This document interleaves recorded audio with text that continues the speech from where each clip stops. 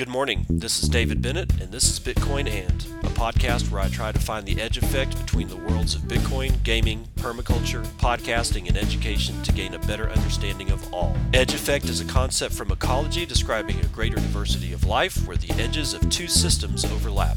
While species from either system can be found at the edge, it is important to note there are species in the overlap that exist in neither system, and that is what I seek to uncover. So join me in discovering the variety of things being created as Bitcoin rubs up against other systems.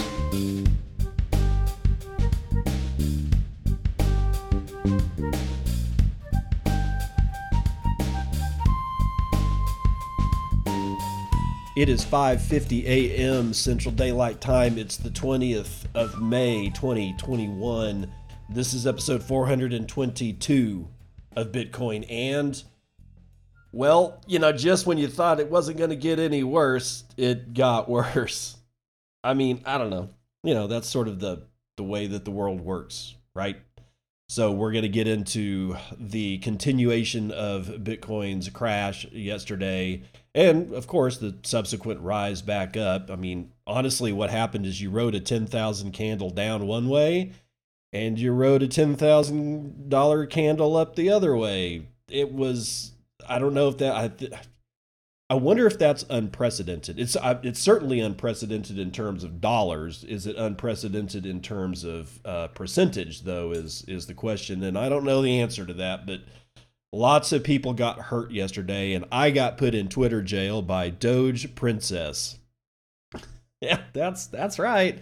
Apparently, I'm gonna have to really. I'm gonna have to tone it back. Replying to shitcoiners because they are really salty. How could they not be? I mean, when like, let's see, Bitcoin was at 10% down yesterday. Like when we're talking, it's like the lowest, not at the lowest point, but on its way back up, it started gaining back. And I was remembering, I tweeted out a picture of my watch list in TradingView, and Bitcoin was down 10%. Everything else was down 25%. Some of these things got hurt by, 30%. And I do believe Doge went all the way down and hit 27 cents, which is probably where I made my mistake with Doge Princess. That's at Doge Princess _ if you want to go leave her a love tap. God. So she replied to one of my tweets. It was a tweet. I basically put like Samuel L. Jackson pointing a gun at somebody, and it was like, "Call me lucky one more goddamn time." In response to the fact that, when people say, "Oh, you just got lucky," yeah, were you around, yesterday? Did you see that shit? What would you have done? Would you have felt lucky? What would you have held on? Probably not. And these people calling us lucky, they don't understand days like yesterday. And they never will unless they get in, and then, 80% of the time they'll get weak hands and bail. So she writes back something. I can't even remember which because I had to fucking delete the whole thread. Otherwise, Twitter was going to bump me for good. She replied to something, or to that particular tweet, and I replied back with the meme of the dude that's like, turns around and shoots the dude sitting in the chair behind him. Well, she said that I threatened to kill her and told that to Twitter, and and we're talking within, I think that thing I got thrown in jail within 2 minutes of tweeting that back because she said that I was threatening to kill her. That's how salty the shitcoiners are. So if you're a Bitcoiner, I would at least think twice about responding in any way, shape, form, or fashion to these shitcoiners, because they will. As I demonstrated, I got thrown in jail for simply posting a picture. That was it. That's what I got. I got a 12-hour suspension for that shit, for posting a picture that I've seen posted to Twitter hundreds of times before. But it was because she said that she told them that I was threatening to kill her. And the reason that I know that she said that was that I tweeted that out with, "Am I doing this right?" The picture of the guy shooting the dude in the chair behind him. And she said, Nope, you just threatened my life. And 2 minutes later, I was done for 12 hours. So be careful out there, folks. The shitcoiners are not feeling good. They haven't recovered, like they haven't recovered like Bitcoin's recovered. So they're going to be pretty salty. Anyway, so let's get into the news. Let's start with Jack Mallers. Let's see what was Jack doing while all this shit was going on. Apparently he was on a plane. And somewhere around 30,000 feet, he apparently responded to Michael Saylor, who tweeted out, "He who has a why to live can bear almost any how," which is a quote from Friedrich Nietzsche. And he said on Bitcoin. Well, Jack Mallers replies and says, "Bitcoin is my why. I live for this. Diamond hands." I'm getting kind of tired of the WSB memes and permanently infiltrating Bitcoin, but I'll allow it because he posts this picture of a conversation. He's like having a direct message conversation with somebody, and there's only two lines, and the person that's talking to Jack says, "Whoa, yeah, we can fill that order right now. All for you personally?" To which Jack replies, "Yes, I'm going to make this dip my bitch." So when somebody, generally speaking, when you say that you want to buy Bitcoin, and the reply is, "Whoa, yeah, we can fill that order," that may be a rather large buy. I have no idea how big that buy was, but when it's prefaced with "whoa," then it's probably a fairly large order. So apparently, Mallers bought the dip, and he did it. He shows a picture of him and his new friend on a plane together. So he was doing it from 30,000 feet or so. Anyway, so Jack stacked. Bitcoin Takeover Radio here has been announced. The number 2 has been announced, rather. This is by Vlad Costa. And he dropped this one today. If you're not listening to Bitcoin Takeover Radio, you can find it at bitcoin-takeover.com. That's bitcoin-takeover.com. And let's see, we'll just see what he says about episode number 2. After a successful launch, it's time to get better. Some of you have asked me to add more music in between podcast episodes, and I've done just that. Also, the number of music artists and podcasters has expanded, and this broadcast is 19 hours long. Wow. Dude, Vlad is putting it together over there, man. So the Bitcoin Takeover Radio is sort of like, clearly a very long, broadcast, and he's putting together other people's podcasts and cutting it with music and making it more like a radio station, which I appreciate. I like radio, man. I'm actually a really big fan of old radio shows. I don't ask me why, but I don't know, man. Like, I've just been listening to old time radio for God as long as I was able to, for as long as I've been able to get my hands on the old recordings, which the internet made very, very easy. All right, let's get into the news. Let's talk about some of the shit that happened here. We're going to start with Adios altcoin season. Every crypto asset in the top 100 sees red. Oh, the flow of blood. Oh, man, God, you'd wash your whole body in it. Jose Antonio Lanz has it from decrypt.co. It's the worst day in the history of the cryptocurrency market in terms of gross price drops. Every coin in the top 100 cryptocurrencies by market cap, even so-called stable coins, began the day in the red. The vast majority of those assets have suffered double-digit percentage losses. According to Nomics, total crypto market cap now stands at around $1.59 trillion, which is down 27% over the past day. However, global 24-hour cryptocurrency volume is $624.13 billion, which is up 57%. And Bitcoin's dominance is at 41%, representing a 16.81% drop in the last 24 hours. All right, guys, when I'm reading stuff from Decrypt, it's literally just so you know what's going on. Decrypt, as well as like CoinDesk, have become there's a lot of anti-Bitcoin sentiment going on. This Bitcoin dominance shit, you just need to forget about that. All right. It doesn't exist. There's no such thing as Bitcoin dominance. There's the only Bitcoin exists. All the rest of this crap is exactly that. It's just garbage. There's no dominance here. Please get that through your head. So when people talk about Bitcoin dominance factors or dominance percentage, just point at them and laugh and go on about your damn day. Bitcoin recorded its most significant red daily candle ever, going from 42,800 to a low of exactly $30,000. Exactly $30,000. I'm emphasizing that because we're gonna come up on something here pretty quick that you're gonna want to listen to here. From there, it bounced to its current price of near 42,000. Thanks again, in part to the Elon Musk effect. No. Bitcoin's price right now is falling as fast as it went up at the start of the year. Today's drop nearly cancels the entire 2021 bull run.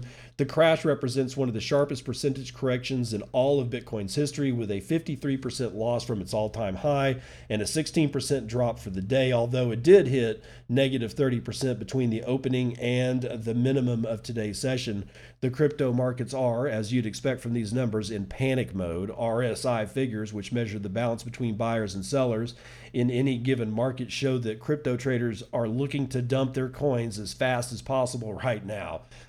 And as Bitcoin goes, so do the altcoins. That's right. Why? Because Bitcoin is nothing but dominant. No matter what bag you hold and no matter what promises the developers have told you how it's the next Bitcoin killer, it is not.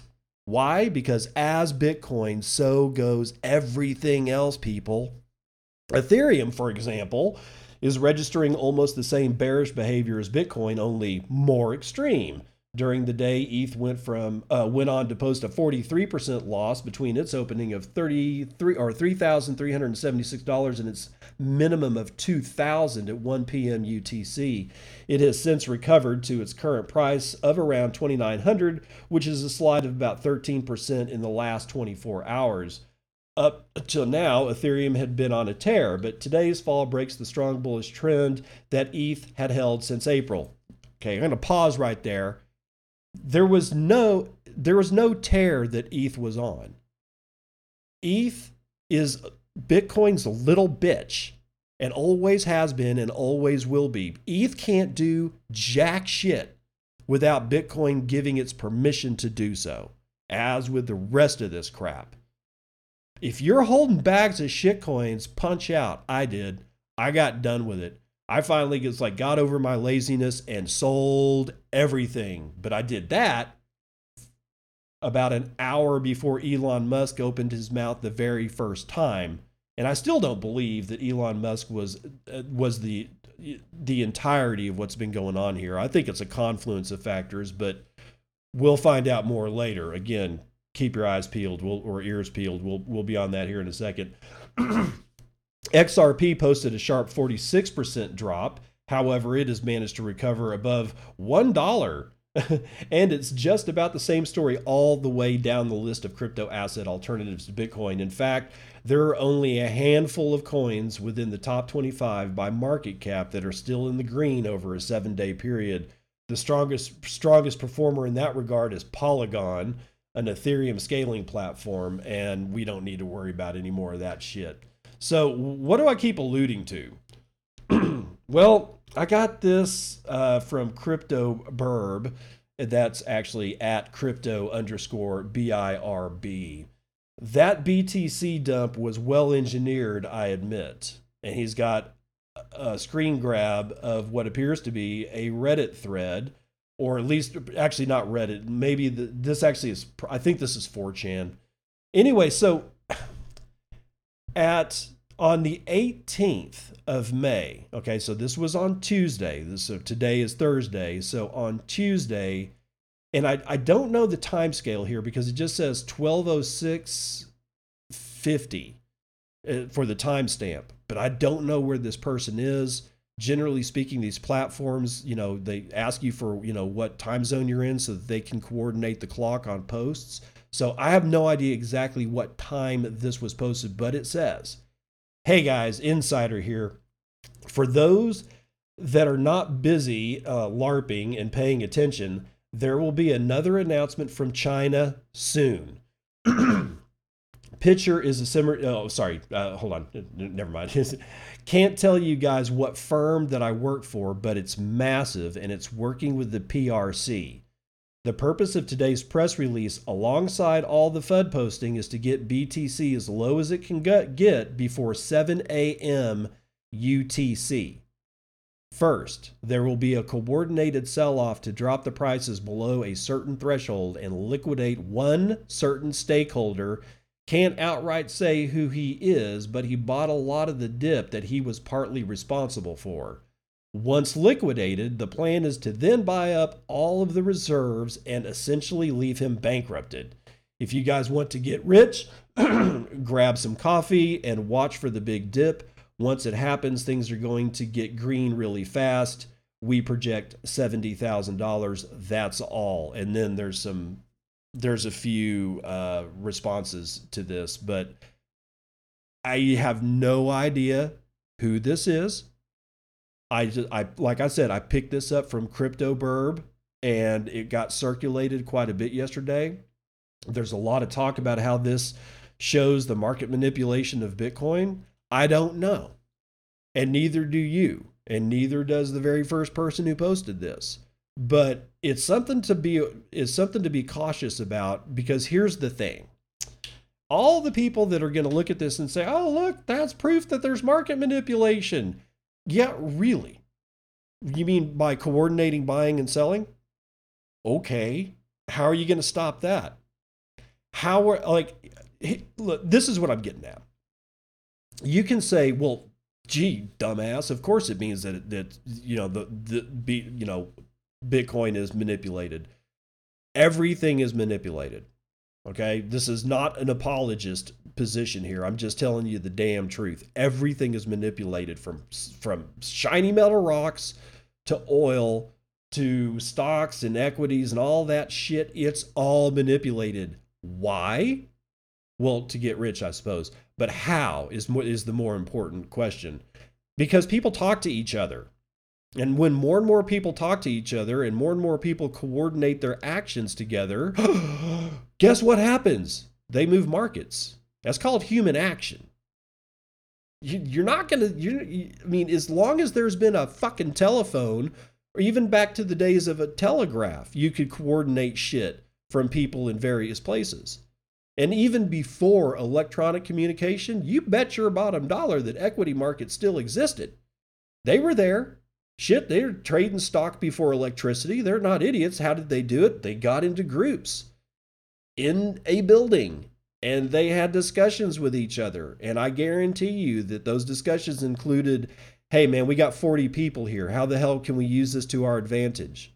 Every market is manipulated. There's not some virgin market out there that's all clean and pure as the driven fucking snow. All right, if humans have their little mitts in it, I guarantee you there is nothing clean and pure as driven snow. In fact, by the time we touch it, it turns into like some kind of, like toxic waste dump. Well, I should probably be a little bit more tender with humanity than I'm being right now. But my point is that when Peter Schiff, if he grabs that screenshot, he's going to go, see, it's manipulated, as if this is the only market that's manipulated. And when you tell him, hey, there's more than that that's being manipulated, he'll say, I know, even gold's manipulated. And then when you press him further, he'll have to admit that every single market in the world is manipulated, including lumber is being manipulated.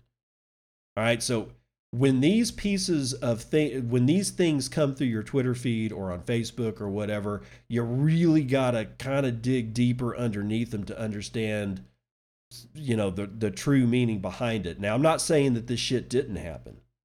I'm just saying that even if it did, it doesn't matter. Human action is going to necessitate that groups of people coordinate their actions, and they will do it for their own self well-being. Okay? They're not going to care about other groups that don't want them to do this. Whoever has the largest group wins, I suppose. But let's stop with all that and get on back into the news. UTXO can speed Bitcoin initial block download by 62%.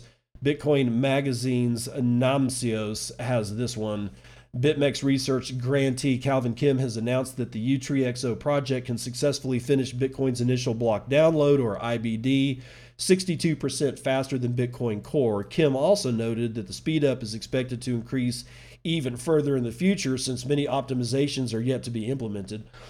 Quote, in our testing, we were able to complete the IBD around 62% faster compared to Bitcoin's Core version 21.0.0 in default mode, provided that the user isn't bandwidth limited, read the announcement. Quote, our out-of-order block validating node also also allows for the IBD to be done with multiple computers. Offering a unique advantage compared to other Bitcoin node implementations available today, end quote. The IBD is the process of downloading and validating the entire history of blocks in the Bitcoin network. And yeah, it takes quite a while, man. We're up to like, I want to say 380 gigabytes. So that's, it's a chunk of data. A faster IBD could then reduce the barrier of entry and result in more people running their nodes and joining the Bitcoin network as rule enforcers. The more people who perform the IBD and stop trusting third-party nodes to verify their Bitcoin transactions, the more decentralized and robust the Bitcoin network will be. UTXO is a dynamic hash-based accumulator optimized for the Bitcoin state. While the transaction history in Bitcoin contains every transaction since its inception in 2009, the current Bitcoin state only deals with who owns what right now. The set of unspent transaction outputs. UTXO allows the millions of UTXOs to be represented in under 1 kilobyte. Holy crap. While there is still plenty of work to be done before being usable by the end user, UTXO might be able to provide an alternative way to perform Bitcoin's IBD more rapidly. Some promising features include being able to perform multi-machine IBD with UTXO accumulators and faster signature validation aided by the potential activation of Taproot. So there, if you were wondering what UTXO is and does, there you have it, and it seems to be on its way. If you didn't catch it, it's being tested, not available yet, will be hopefully soon, TM. But it'll be nice if it really does what it says it's gonna do. It'll be much easier to set up a node. Mine took 2 days to come up to speed. I think it was actually possibly 3, but for people who want to just get it done, UTXO is going to be the way. All right, Paul Apoku from Bitcoin Magazine has this one. There's enough Bitcoin for everyone. Yes, this is a divisibility issue. Bitcoin is unique in that when the last Bitcoin is mined around the year 2140, there will be approximately 20,999,999.9769 rounded off to 21 million Bitcoins in circulation. Also, by 2140, there's going to be a lot more people on the planet than there are right now. Well, we expect it. Here's a question to ponder. Are 21 million Bitcoin enough for the entirety of the human race? The Bitcoin protocol can absorb huge amounts of capital through its transactions across digital borders. It is able to do this through one of its key characteristics, divisibility. It is one of the properties of any form of money, commodity, fiat, or cryptocurrency that makes something of use or value into exchangeable money. In order to exchange goods of varying values, money has to be broken down into smaller units so that it can be accounted for. In order to adopt and encourage the practical use and purchase of Bitcoin as an everyday currency alternative, Bitcoin divisibility is crucial. Just like a $1 bill can be broken down into 100 pennies, Bitcoin can also be divided into smaller units. As the value of one Bitcoin has increased, it is reasonable to buy a fraction of the digital currency instead of an entire Bitcoin all at once.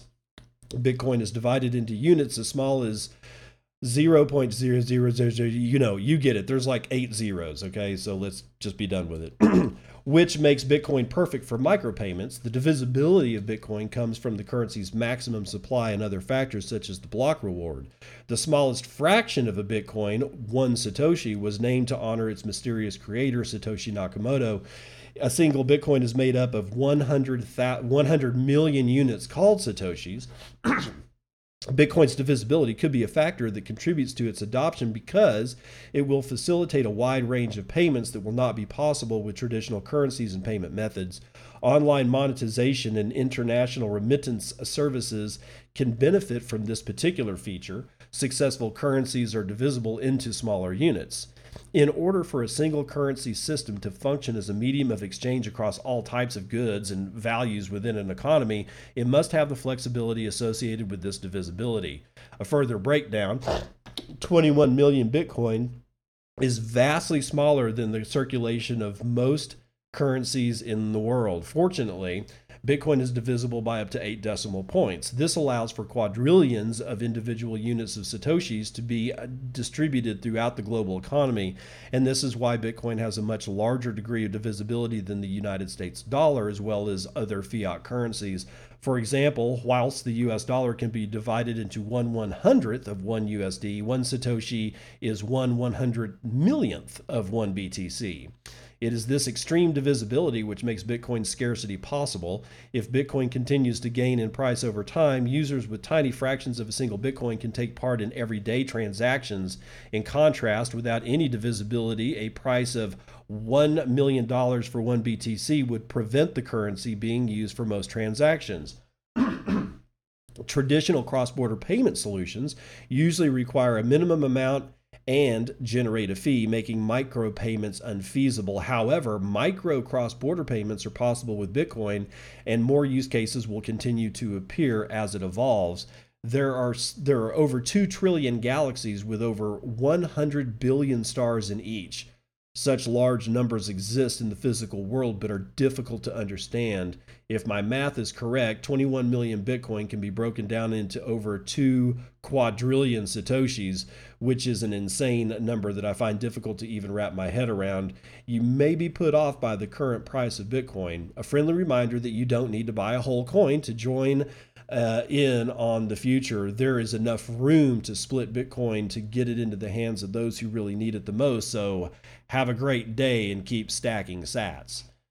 All right. So unless you're actually talking to a really crappy winemaker about the divisibilities of pizza and world hunger, this should make sense to you. It doesn't seem to make sense to people like Francis Coppola, who I just basically named. The notion that you can feed 100 people at a party by dividing the same size pizza into 100 slices doesn't make any sense, because the mass represented in each one of those pizza slices is limited. And a 100th slice of a large pepperoni pizza is not going to do dick, right? And that never changes. Whether the price of the pizza is $1 a piece or $100 a piece, it doesn't matter. Its divisibility is not a facet of its ability to feed a 150-pound adult or a 170-pound adult, depending on how big you are. I'm just saying, this is a feature, not a bug, and I'm talking about divisibilities. All right, so now we come to Raretoshi. Blockstream's Raretoshi hosts NFTs, on the Liquid Bitcoin sidechain. Bitcoin Magazine is getting this from Namcios again. Raretoshi, a new non-fungible token and physical art marketplace built on the Liquid sidechain, has been announced by Blockstream, according to a press release sent to Bitcoin Magazine. Quote, Raretoshi provides all the tools necessary for Bitcoin artists to list their digital or physical art projects for auction or instant purchases. Art in the form of images or even videos in MP4 format can be uploaded to Raretoshi, and a corresponding NFT will be minted seamlessly using Liquid's native asset issuance feature, end quote. We know what an NFT. Raretoshi brings NFTs to Bitcoin by leveraging the Bitcoin sidechain Liquid network, which allows for lower fee artwork minting and gives the artist the option to receive royalties for the resale of their art. Potential buyers can bid on an auction or instantly purchase the art with Liquid Bitcoin or LBTC or other Liquid-based stablecoins like USDT and LCAD, according to the release. Transactions on Raretoshi take advantage of Liquid's atomic swap features, the exchange of Liquid assets and NFTs completed in the same on-chain transaction. minimizing trust on either side of the trade. A sidechain is an independent blockchain that runs parallel to another blockchain, allowing for tokens from that blockchain to be used securely in the sidechain while abiding by a different set of rules, performance requirements, and security mechanisms. Liquid is a sidechain of Bitcoin that allows Bitcoin to flow between the Liquid and Bitcoin networks with a two-way peg. Bitcoin being used in the Liquid network is referred to as LBTC, and its verifiably equivalent amount of BTC is managed and secured by the network's members, called functionaries. The use of functionaries can be interpreted as requiring trust in third parties. Now, let's pause right there. The Liquid sidechain has trusted third parties, and what do we say about that? Trusted third parties are security holes. However, you're going to have to come to issue with the fact that you and other people are going to have choices that you can make, but you are not forced to make. If you choose to go into Liquid and you understand that it's a trusted third party and that trusted third parties are security holes, that's a decision that you can make for yourself. All right? It's when you're forced to do it that sucks. Right? If you've got a choice to do it, there's no reason to badmouth Liquid. There isn't. If you don't want to use Liquid, you don't have to. All right? So for all the Liquid haters out there, there was that one. Anyway, besides allowing the issuance of assets, Liquid also provides confidential transactions and more rapid transfer of funds. But because only a predetermined subset of members can help secure the Liquid network, the federated sidechain is very much different from Bitcoin and its main software client, Bitcoin Core. With Bitcoin Core, any node is allowed and welcome to help secure the network by becoming a mining node. Liquid's federated model, on the other hand, prevents the broader public from actively contributing to the network security. Moreover, Liquid brings three features at the cost of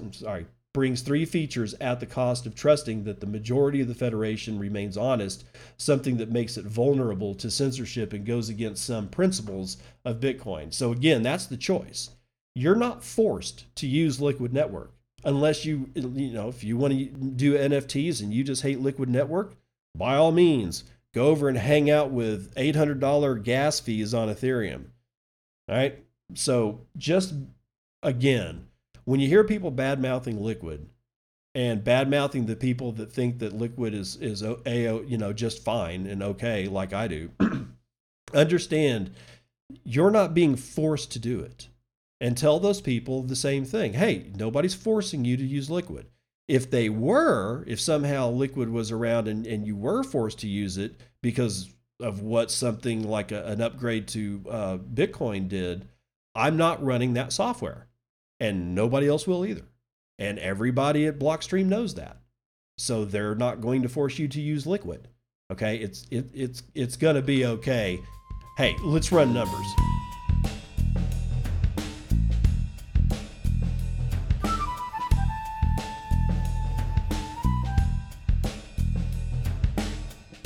All right, flammable liquid futures market taking a bath yet again today. I think yesterday at the end of the day of trading, West Texas Intermediate was down like $2.50 or $3. Well, futures has it going down another $1.36. $62.50 will buy you a barrel of West Texas Intermediate. Brent North Sea crude is going for $65.62, which is representing a 1.56% loss. Natural gas is the only thing swinging to the upside by 0.27%. $2.97 gets you 1,000 cubic feet of that. All the shiny metal rocks are down except for platinum. Gold is down 0.5 point. Silver is down over 0.5 point. Platinum is up 0.27. Copper is down 0.1, and palladium is down 0.2. And for those who want to know, an ounce of gold cost $1,871 at this time. All of the ag futures are up. Coffee is up by 1.42%. Most other things are kind of meh, but they are still all up. Let's see here. Indices futures. Market's going to be down again today. Dow futures down 0.4.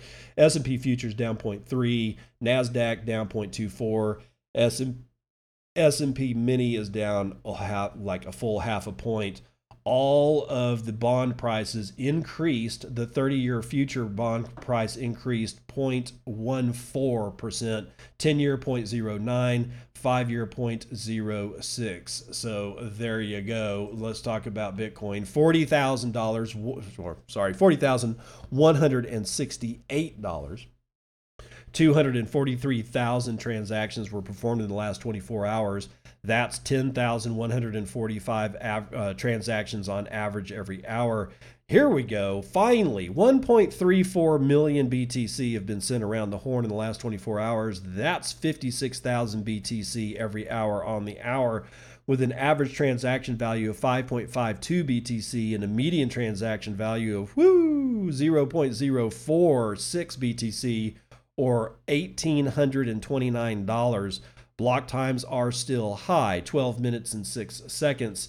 1.14 BTC taken in fees on a per block basis, 134.5 BTC taken overall in the last 24 hours in fees.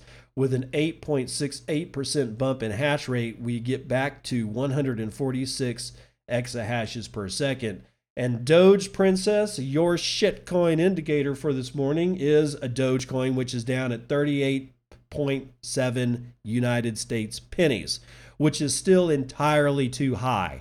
Dogecoin should be trading, as it always has, at under 1 US cent. People aped into this shit, and they're not going to come out. And they're just going to get bled dry over the next year, probably. We'll probably see like over penny prices on Dogecoin for the rest of the year at least. That's my prediction. And it should not be that way. It should be a sub penny. And honestly, going back to the whole getting thrown in Twitter jail by a Dogecoin LARPer, I got to say this. You motherfuckers have made Dogecoin unfun. You know, it used to be, Dogecoin used to be fun. You could hold like, hey, I got a bag of Doge. And it was kind of fun. It was the least shitty of the shit coins. Although it has always pretty much, you know, in price has always pretty much represented what was going on in the shitcoin market. But at least it was, you know, it was cute. It was tongue in cheek. It was fun. And you guys have absolutely destroyed that. You've made something that was almost damn near adorable, just unfun, and just as toxic as anything else out there. Okay? So congratulations. Congratulations on that, for turning Doge into something that, thank God, I don't have anymore. Hopefully she bought all my shit at 45 cents, took a loan out on her paid off house, and will now lose it. I'm serious. I don't give a shit anymore about these people. Let's move on. Clark Moody has it, or he's showing 60,000 transactions, and they're waiting on 77 blocks to clear. We are back down to $745.8 billion of market capitalization, which is sadly only 6.14% of gold's entire market cap. Yet we can buy a little more gold today. We can get 21.3 ounces of gold with 1 Bitcoin, of which there are 18,714,323 in circulation at a price of $39,865, according to Clark Moody. I don't know where he pulls his price from. There is 1,333.5 BTC in the Lightning Network, which is value has dropped to $53.2 million, still running across 11,344 nodes, though, with 45,945 channels. 60.6% of the Lightning Network is run over Tor, so we've lost 0.1%. The capacity on the Tor side of the Lightning Network is 808.5 Bitcoin, being run over 5,635 nodes. Taproot's starting to look really green. I mean, I've got almost an entire row here that has nothing but green blocks. And in fact, I'm showing a current total of 85.16% of all the mining share is signaling for Taproot. We've got, let's see, 1, 2, 3, 4, 5, 6, 7, 8, 9, 10, 11. 12, 13, 14. And earlier this morning when I was setting up the show, there was actually 15 miners signaling. One has dropped off. It seems that a lot of this has to do with the fact that not all miners have all of their nodes in compliance, and they're from what we understand, they're working to get that shit done, but haven't got it all done yet. So every once in a while, a miner that says that they're signaling actually doesn't signal on a block, and then I guess they get booted from this list. So right now we're right at 85% signaling for Taproot. This is good. I hope to see Taproot go fully green in the next mining period or epoch. We're not going to get it in this difficulty epoch. So there you go. That's going to do it for Vitals.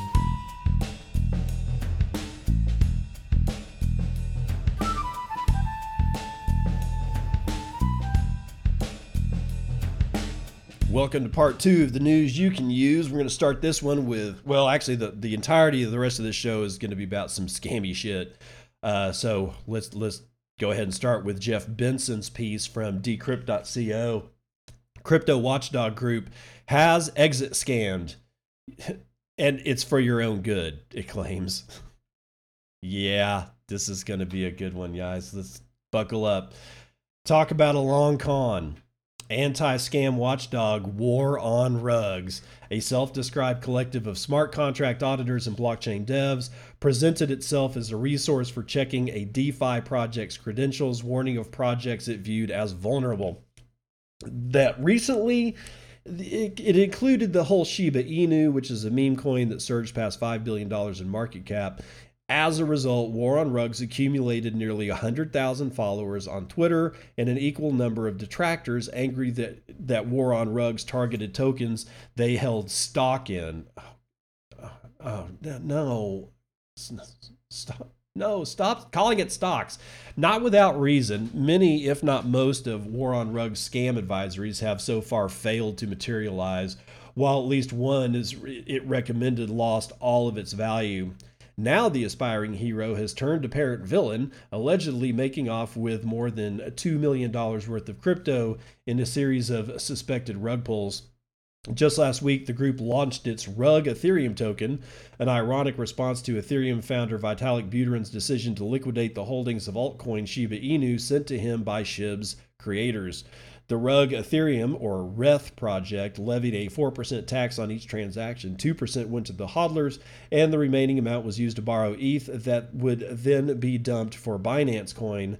RETH gathered over 9,000 holders in under a week, either for ideological reasons or the chance to get in early on a project that isn't directly listed in the exchanges. RETH came after War on Rugs' audit of Fairmoon, a clone of SafeMoon, a token that discourages selling by taxing transactions and redistributing tokens to hodlers.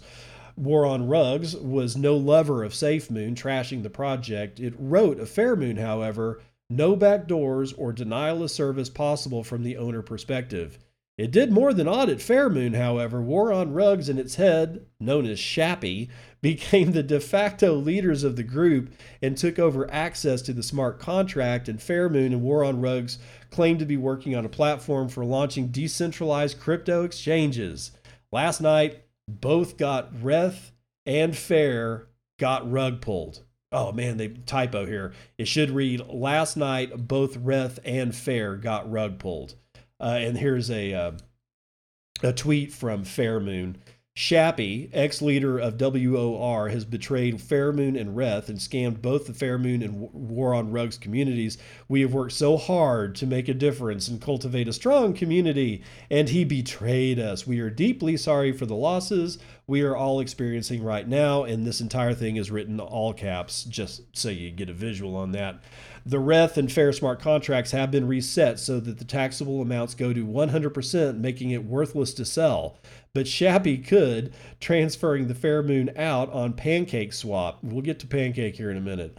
A Binance Smart Chain-based decentralized exchange on which anyone can list a token in exchange for 1,170 BNB, which is worth about $500,000 after today's market correction. Fairmoon has lost nearly 100% of its value since yesterday. Trading on activity for RETH, always valued at fractions of a penny, like many of these coins, is almost non-existent. Fairmoon has pled ignorance, posting on Twitter, and then I read you the tweet. It did not respond to Decrypt request for comment, but according to War on Rug's rival Safer DeFi, the rug pull has been going on since after the audit of Fairmoon. It alleges that a central wallet was split to disguise the concentration amongst the hodlers. Each of the wallets then dumped $1.8 million in holdings when Fair hit all-time high prices. Between the liquidations and today's disappearance, the group estimates War on Rugs and or Fairmoon took $2.3 million. War on Rugs, meanwhile, has gone AWOL. Quote, I decided to do what I did so you understand that you should stop being a clown and spring into just anything. It wrote before, get this, deleting all of its social media profiles, including Medium posts. Quote, hopefully after this, you don't trust anyone anymore, pending proper regulations. So I was actually kind of a fan of War on Rugs. And honestly, I'm still kind of a fan of War on Rugs. Why? He proved exactly the point that us toxic maximalists have been talking about forever. Don't trust them. Don't believe them. DeFi projects, altcoins, all this is just bullshit, and they're just out to get your money. And the fact that he stole these people's money, well, I'm not losing any sleep over it. Hold on for a sec. I got to look for something. Where did it go? Okay. Remember we were talking about Pancake? The Pancake swap? Okay. Well, Pancake Bunny tanks 96% following $200 million flash loan export or exploit. Samuel Hague has it from Cointelegraph. Popular Binance Smart Chain-based decentralized financial protocol Pancake Bunny has suffered a major exploit that allowed a hacker to make off with more than $200 million worth of crypto assets. According to a series of threads posted by Pancake Bunny team in the past hour, the protocol was subject to a flash loan attack from an external factor. The attacker borrowed a, quote, huge amount of Binance coin before manipulating the asset's price and dumping it on the platform's Bunny/BNB market. So here's the steps that it took. The hacker used Pancake Swap to borrow a huge amount of BNB. The hacker then went on to manipulate the price of USDT and the Bunny/BNB pairs. The hacker ended up getting a huge amount of Bunny through the flash loan. Then the hacker dumped all of the Bunny on the market, causing the Bunny price to plummet. The hacker paid back the BNB through Pancake Swap. And then they've got the bscscan.com of all that, of what just happened. Anyway, the attack saw the price of Bunny quickly pump from $150 to $240 before plummeting to zero over just 30 minutes. So in half an hour, it goes from 150 to 240 into zero. Wow. After consolidating below $10 for roughly 2 hours, Bunny last changed hands for $8.80. Bunny was the only pool to be drained by the hacker, with the malicious actor making off with 697,000 Bunny and 114,000 BNB, with Binance Coin trading for roughly $296 each at the time of writing. The hacker is believed to have made off with $200 million in assets. The attacker also attached a private note containing a rabbit-themed pun to all the transactions that drain the pool that reads, "Aren't flash loans irritating?" And ear is spelled E-A-R. Get it? Like bunny ears? Okay, fine, whatever. At least he's got some humor. All funds borrowed to execute the attack were returned via Pancake Swap. As the attack wreaked havoc across one of Binance Smart Chain's leading projects, with Bunny representing a total locked value of more than $1 billion prior to the hack, onlookers are discussing whether Binance will move to roll back the incident. Rollback! That's what we call not being immutable.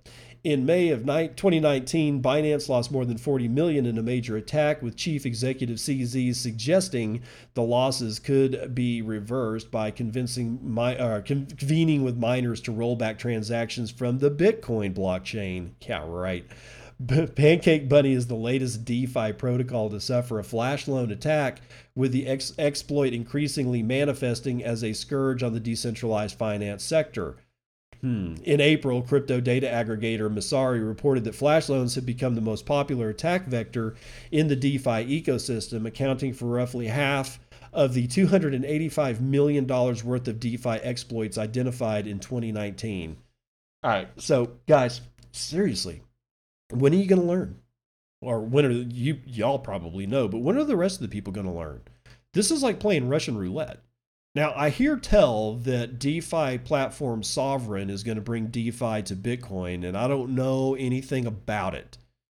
But here's my point. DeFi as a structure seems to have a fatal flaw when it comes to the flash loan attack, because that's how they all occur. That's a glaring vulnerability. If you're going to ape into something with a glaring vulnerability, then people like War on Rugs and whoever did this to PancakeSwap, they're going to rug your ass, dude. It's as simple as that. It's not a matter of if, it's a matter of when, and how bad is it going to be when it does finally happen.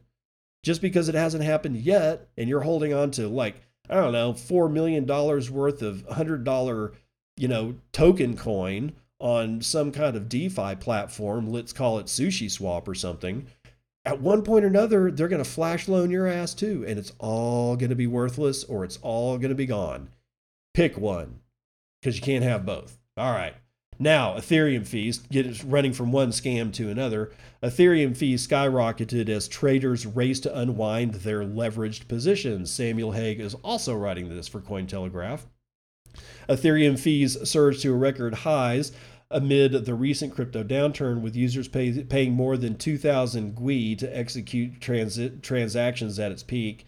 Digital asset research firm Delphi Digital noted gas prices oscillated between 1,500 and 1,700 GUI for approximately 1 hour as DeFi liquidations drove gas wars amongst liquidators and arbitrageurs. In the May 19th daily GUI newsletter, Ethereum developer Anthony Sassano speculated the fee frenzy was likely triggered by on-chain margin traders racing to exit their leveraged positions. Quote, the price was falling so fast that people were getting scared of their on-chain leveraged positions and were willing to pay anything to get their transactions included on the next Ethereum block, presumably to close their positions, end quote. Chris Wheaton of Melbourne-based brokerage Pepperstone also emphasized the role of leverage in the crash, estimating that cascading margin calls drove $9.13 billion worth of liquidations across crypto exchanges within 24 hours. Alameda's research Sam Trabucco also noted high leverage in the Ethereum markets, criticizing the narrative that Ethereum's rally was largely fueled by institutional spot buying. Quote, I saw a ton of speculation that the rallies, especially the ETH rallies, were low leverage and spot driven and therefore more organic somehow. This narrative was super wrong, bro. Crypto luminaries were not exempt from the gas crisis, with CoinShare CSO Meltem Demirors tweeting about her poor stuck transactions in spite of paying more than $1,000 in gas fees. I have never understood why Meltem Demirors got into all this shit. She used to be a really solid Bitcoiner back in the day, and somehow or another, she got sucked into Ethereum, and now she's not doing well about it. Her tweet has this: the market punching me in the face and reminding me once again that blockchain compute is a finite resource. And she's got a picture of estimated processing times. So she's going to pay $496 for a slow transaction, $765 for an average speed transaction, and if she wants it really, really fast, she's going to have to cough up $918. I'm sorry, Meltem, for your loss here, but this is why I Bitcoin. However, some analytics were able to find a silver lining amid the skyrocketing fees. Oh, you're going to love this part. With Paradigm's Hasu estimating that Ethereum stakers would have captured tens to hundreds of millions of dollars in fee revenue if EIP 1559 and proof of stake had been live during the crash. Okay, to me, that's not a silver lining. That shows you exactly why they're going to move to proof of stake. If you think gas fees are going to go down if they ever are functionally able to move to proof of stake, you're fooling yourself. I think 1559 and proof of stake has always been about one thing. They want to centralize everything, and that means they're greedy. They want the fees. They don't want Ethereum miners taking those fees when they could easily get those fees and in the same sentence, the same very breath, say they're doing it for the environment. That's how bad Vitalik Buterin and his crew of fucking miscreants really are. They're not doing it for the environment. They're doing it because they want the fees. And they're going to take those fees. I guarantee it. Anyway, let's move on to the next one. Oh man, Peter McCormack is going to catch a lot of shit for this one. Millions of dollars in Bitcoin incorrectly credited to BlockFi customers, and as you know, if you listen to Peter McCormack's show, BlockFi has been one of his oldest sponsors, and this shit doesn't look good like at all. And I haven't been very much of a fan of BlockFi, but only because of the product that they offer, not because of anything shady that they did after. I think the whole Bitcoin for loans and shit is, I don't know. I think Unchained is doing it well, but BlockFi, I don't know, man. There's some, and especially after this shit, it just doesn't look good. Andrew Asmakov has it from Decrypt.co. Crypto lending platform BlockFi has confirmed in a statement posted to Reddit that it mistakenly deposited large amounts of Bitcoin to user accounts. The firm said that the blunder is likely related to an ongoing promotional campaign that started back in March. It offers eligible participants a bonus payment delivered in one lump sum in GUSD, a $1-to-1 dollar-backed stablecoin built by cryptocurrency exchange Gemini.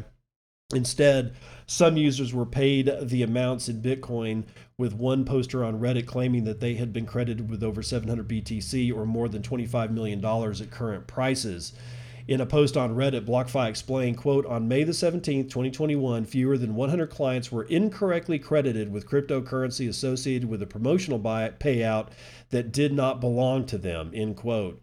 BlockFi said the company has contacted the users who were credited with excessive amounts in Bitcoin and is now, quote, working with them to rectify the issue. The firm insists that client funds were not impacted and are safeguarded. Ooh, funds are SAFU. The screw-up does not affect any BlockFi's ongoing operations, and measures have been taken to ensure that an error like this will not be possible in the future. Well, that's complete bullshit. It's always possible. It's just how do you make it improbable is the question. Anyway, that was from the statement. The situation, however, seems to be more complicated than just May the 17th, with users reporting instances of incorrect crediting on earlier occasions as well. On May the 15th, BlockFi tweeted that there was an issue with inaccurate bonus displayed on accounts of some users who participated in the promotional campaign. Some BlockFi customers have claimed that the company has threatened legal action if they don't return the money. One affected client took to Reddit to claim that BlockFi made those BTC and GUSD deposits to people's accounts when they should not have. They reversed the BTC deposit and not the GUSD in mine as of yet. I didn't touch those anyway. The user claimed that 2 days after the platform's accidental crediting of his account, he withdrew USDC, which he had deposited a month earlier on a completely unrelated occasion. Now, they send me an email accusing me of withdrawing funds that aren't mine, saying it's fraud and a crime they will act on if not returned in the next 2 hours, he fumed on Reddit. There are also reports that BlockFi is offering a reward for the return of funds, with bounties ranging from $500 to $1,000. Oh, it's my good friend Psychedelic El Barto got into the news with this tweet. He tweets out, BlockFi fucked up by paying promo rewards with BTC instead of stable coins, and now they're threatening users. And he's got a couple of screenshots which I will not read. Continuing with the article, established in 2017 and headquartered in New York, BlockFi raised $350 million in a Series D funding round earlier this year. It was the firm's largest round to date and reportedly valued the company at $3 billion. So again, BlockFi, dudes, not looking good, pal. Not looking good at all. All right, there's some other stuff here that I do want to remind you. I'm not going to read these articles, but Wells Fargo released a statement right as we were going into the well of yesterday's dump. Yesterday morning, right? They released this release that says wealthy clients of Wells Fargo will now soon be able to buy Bitcoin. So their accredited investors at Wells Fargo are going to be able to buy Bitcoin, and they released the news when? Right when we were dumping down. I'm telling you, man, it may not be too far from the truth of that 4chan post that I read earlier about a coordinated dump to liquidate some individual and coming right back up. I don't know, man. But like I said, Bitcoin is for enemies, and so is market manipulation. You're not going to stop market manipulation. Every market is manipulated, including the one that you love. Okay, so just don't go to bed thinking that everybody's all pure as the driven snow. Nobody is. All right. If you want to help me out with the show here, and I could use some help, everybody does. If you could get my show a 5-star rating on Apple iTunes and share it with your friends and family, and just tell them, hey, man, if you want to listen to what's going on news-wise, in the mornings on your morning commute or whatever, listen to the Bitcoin and podcast. That would be great. I always love having new listeners come on board, and I want to grow the show, and I need your help to do it because I don't have a marketing department.